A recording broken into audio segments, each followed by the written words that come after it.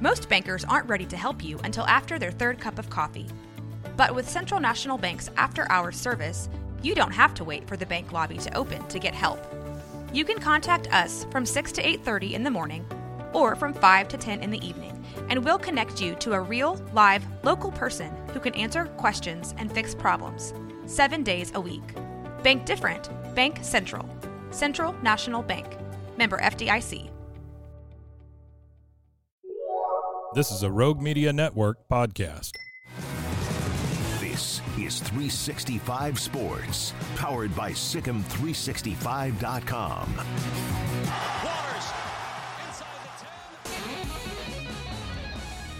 Joined now by Taylor McHargue, former Rice quarterback, college football analyst, ESPN and CBS. And Taylor, Matt Rule said yesterday, we all knew this, but he's kind of the first coach to say it in the way that he said it about a quarterback, a good quarterback in the portal costing $1 million, $1.5 million, $2 million.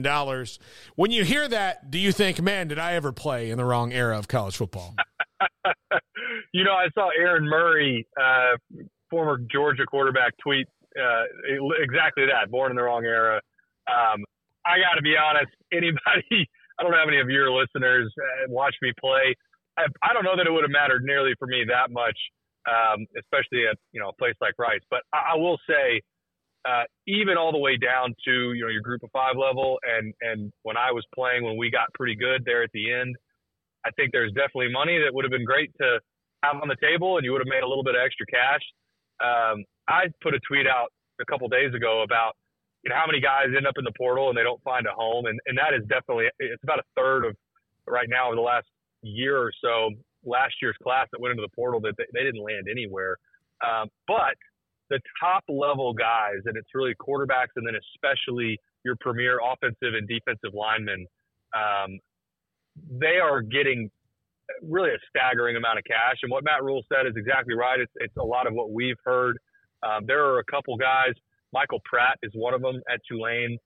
The lean, it sounds like, is that he will go pro. But if he were to test the portal, he would get, north of $1 million to go somewhere else. And I think it's possible he would end up close to $2 million. And it's you're seeing a lot of quarterbacks. Last thing I'll say on it, you're seeing a lot of quarterbacks and players that when they get that mid to late round grade, if you're that caliber of college talent, it makes a lot of sense to go back, get one more year, get paid, see if you can improve your draft stock. Because if you don't, well, then heck, you just made a ton of money and you made more than you probably would have with your rookie signing bonus.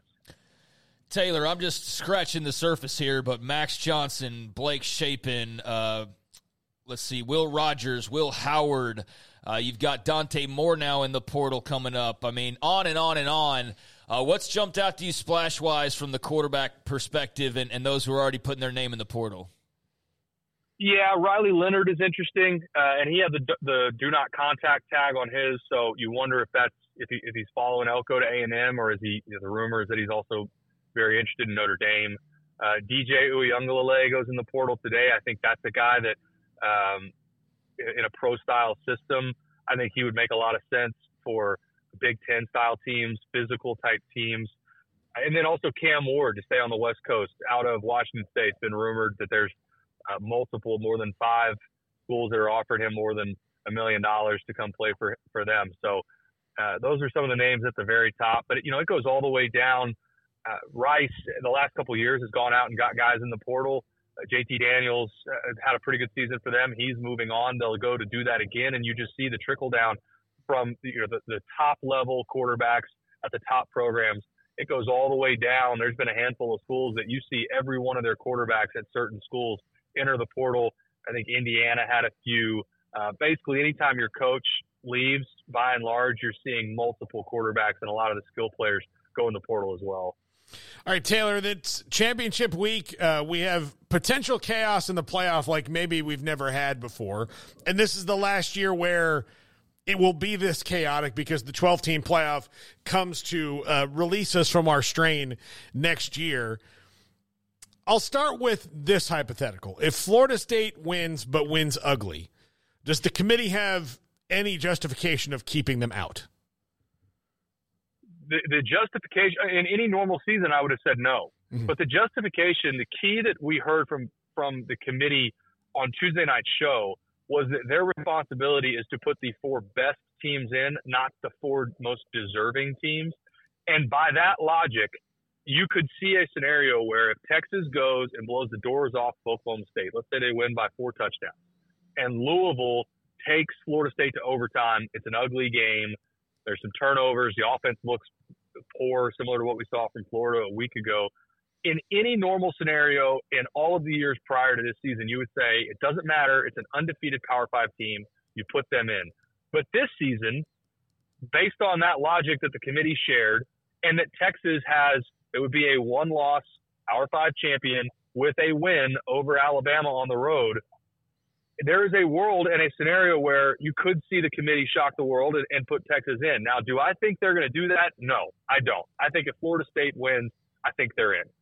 But it leaves enough of a door cracked with how they phrased that you could talk through a scenario like this and leave it. You know, there still is a little bit of drama regardless of if Florida State wins out. I agree. Taylor, which of those matchups, I guess, would it be Florida State that you're most on the lookout for as far as the Power 5 championship games and upset? Well, you know, Oregon-Washington is going to be, I guess, a headliner of sort. Which one stands out to you as you're most looking forward to seeing? Yeah, I think it's interesting that Oregon is almost a 10-point favorite over Washington. It leads me to believe, I've heard a couple different people talk about this, and I think I agree that is Michael Penix hurt? Is he banged up some that sort of under the surface that they're not reporting or talking about? I think very interested in seeing how Michigan looks against Iowa, because Iowa tries to make it look ugly against everybody, and I know it's a 24-point spread, but still, if that game is close in the second half, don't be surprised, because it's still an elite defense. It would not shock me if that's still a 1-score game in the second half. And then, yeah, obviously the night game, I guess you tie it to the Big 12 championship. If you're a Texas fan, you're looking at 2 things. Number one, obviously you'd love to see Louisville go beat Florida State, but you're also wanting to see how that game looks to give yourself a glimmer of hope where even if Florida State wins, if it's ugly, if there's several turnovers, if it's a sloppy style game, certainly late, that's where if Texas wins big, you give yourself a glimmer of hope. But out of all of those, yes, the one that I have circled the most is the ACC championship, because I think that's the game that could introduce the most chaos. That, and obviously if Alabama goes and beats Georgia, now you open a ton of scenarios on, does the committee try and get 2 SEC teams in, regardless of how everything else plays out. Although you could make the argument, Taylor, if Alabama does beat Georgia, they could eliminate the SEC from the playoff. I don't know that. I think the SEC champion would get in. I think Alabama, if they go beat Georgia, I think they're in. What I think it really does is, if the SEC, you give them all of this credit for the strength of the conference, but Texas goes and beats if Alabama were to win, now you have to give Texas that credit as well. They went to Alabama, won on the road, and that's a scenario where it also helps Texas. Let's say you go through the exact same scenario we talked about with Texas. If they were to win big over Oklahoma State, Florida State wins ugly, and Bama beats Georgia. Now Texas fans are saying, we've got a win over the SEC champion, and look how well we've played down the stretch when Quinn Ewers has been healthy. Again, if they win big over Oklahoma State, and they just blew the doors off of Texas Tech. So there's a lot of storylines going into this last weekend. And, Paul, you led off with this at the beginning. This would have been an incredible 12-team playoff season. It would have been perfect. And anybody that tells you that the 12-team playoff is going to limit the importance of late games in November, they're wrong. You're going to have more games that are important to more teams, because it doesn't mean undefeated Ohio State and Michigan that game is any less important. There's still going to be seeds. There's still going to be first-round buys at stake. It's also going to impact common wins, common losses for other teams that are in the hunt. And most importantly, it keeps teams in the hunt for the 12-team playoff well after they've had 1 and 2 losses. And that's what the sport has been missing. You have a loss in the first part of the season, and in a lot of cases, it's over. You're out of it, especially once you get to that second loss, you're out of the running. I think it's going to keep teams relevant. You'll have more relevant games down the stretch. You're a resident American Athletic Conference expert, so a 2-part question here for you. First of all, your thoughts on the championship game. Tulane, SMU, a bummer about Preston Stone and the injury there for the Mustangs. That really stinks, but want your thoughts on that contest, and also the fact that there's a couple of big-time names, including Tulane's head coach there in Willie Fritz and UTSA's Jeff Traylor, that are rumored to be the hot candidates for that open Houston Cougars job now. So your thoughts on that scenario or that situation, and obviously the championship game, as I mentioned as well. Yeah, well, you nailed it with Preston Stone being out. I mean, that is massive. SMU, Preston Stone was hurt for the second half against Rice in the middle of the season, and they struggled. Kevin Jennings, backup quarterback, they did not look, and you would expect that, right? They didn't look nearly as sharp on offense. And that Tulane defense, I think they've got by far the best front seven, or certainly the best front four at the group of five level. And there are a lot of Power Five schools that would like to have the defensive line that Tulane has. And you saw that show up against UTSA in the last week of the regular season. Forced 5 turnovers. And a lot of that, the issues that they caused for Frank Harris, they're going to try and do the exact same thing to Jennings for SMU. I think Tulane wins this game. If Preston Stone had been playing, honestly may have flipped it just based on that alone and given SMU the nod, because they've been so dominant on the offensive side. But having your backup quarterback in, having to go play on the road, I do not think they've got enough firepower with him at quarterback to beat Tulane. I think Tulane wins, and then there's your group of 5 representative again in a New Year's Six bowl. And then the other piece on the Houston head job, I don't think Houston could go wrong with either one of these choices. And the reason I say that, these are 2 proven program builders, and that's what Houston needs. They need somebody that can come in and run a full program. U of H doesn't have the resources in the NIL game to go out and just buy and overhaul their roster. And both of these guys, especially Willie Fritz, you go back to his resume, he's been a head coach for a long time, going back all the way to when he was in his JUCO days. Every stop that he's been at, he wins. And I think he would have the patience at a place like Houston, do it the right way, build up culture. Jeff Traylor would be the exact same thing. I think he's a master motivator. Both of those guys, either one of them, I think would be a home run hire for Houston, and major ties to the Texas High School Coaches Association, which I think that's also an area that they could have been better at. Do most Rice fans, when asked about a Houston coach, say, I don't care who it is as long as he sucks? In this day and age, not being in the same conference, I think I'm glad that they're still playing that game. I'm honestly not sure how much thought either one of those teams give to one another. I think it would be great. I would pull for either one of those teams, and I love Dana as well, but I would pull for either one of those guys in Willie Fritz or Jeff Traylor. We've had both of them this season. They're really a joy to talk to, and you can tell their kids love them. And for Houston, again, I'll say it again, I don't think Houston could go wrong if they took either one of those guys. Any thoughts on Jake Spavital, pegged as the OC hire for Dave Aranda and Baylor? Aranda's clearly going into a hottest as hot can get seat type of a year. I mean, it's do or die time. But he turned into Spavital, who's very familiar with the state, as you know. But your thoughts on that pivot there?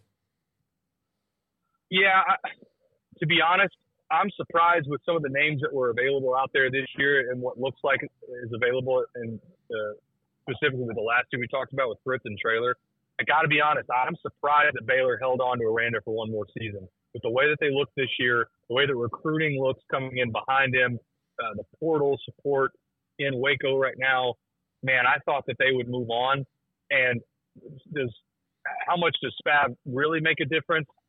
Obviously, a good offensive mind. I think some of the issues that they had when he was at Texas State really more had to do with his belief in not recruiting at the high school level. Under Aranda, he's not running the show in that regard. But I do know this. Baylor fans have about had it. I think there's zero patience left. And if they start out poor, don't be surprised next season if Coach Aranda doesn't make it to the midway mark, because, again, from what I understood from that situation, I was surprised to see him come back this season. We were a little bit until the last 2 weeks. It just felt like they weren't going to make. It just wasn't. Nothing was going on that would indicate they were making a change. Which was, and again, yeah, which was strange. Yeah, and again, anytime a staff or university, doesn't move on from the staff, I always wonder about what other initiatives does the university have that you've only got so much capital and cash that you can allocate. I'm not sure what Coach Aranda's buyout is, but did it make sense right now to go spend that money, and were there other things that they needed to spend that money on? And you guys would know that better than I would, but the way that it looked in October and the way that the mood around that building felt, I thought they were going to move on from him. But they obviously didn't. And I love Coach Aranda, would love to see him get it turned around. But similar to how it honestly felt very similar to how U of H fans were talking about Dana. You just didn't see any support or hear of any support from the people that mattered, and then also from fans around the program. And so that's why, again, I was surprised to see him be retained. Taylor, are you doing a game this week, or you get to sit back and enjoy? Oh, yeah. I am we're doing the FCS playoffs. I've got the number 1 seed South Dakota State Jackrabbits. So if you or any of your listeners have dinner recommendations in Sioux Falls, South Dakota, please send them my way. I have never been there, so. Neither have I. No, so. Hey, that's a cool, unique trip, and that's some good football, too. I'm fired up. Yeah, I'm fired up. It's been a long time since they lost. The season opener of 2022 against Iowa and a 7-3 loss was their last game that they dropped. But it's a good football team. They're playing Mercer. And look, these FCS, anybody that follows the FCS, the playoffs are so fun. There's so much emotion and energy at these games. And I've got this one and then one more, and then that'll be it for me. But I'm fired up to get up there. Taylor McHargue, enjoy Sioux Falls. Dress warm. I appreciate it. Thank you, guys. Taylor McHargue with us. He's got the FCS playoffs, ESPN and CBS college football analyst.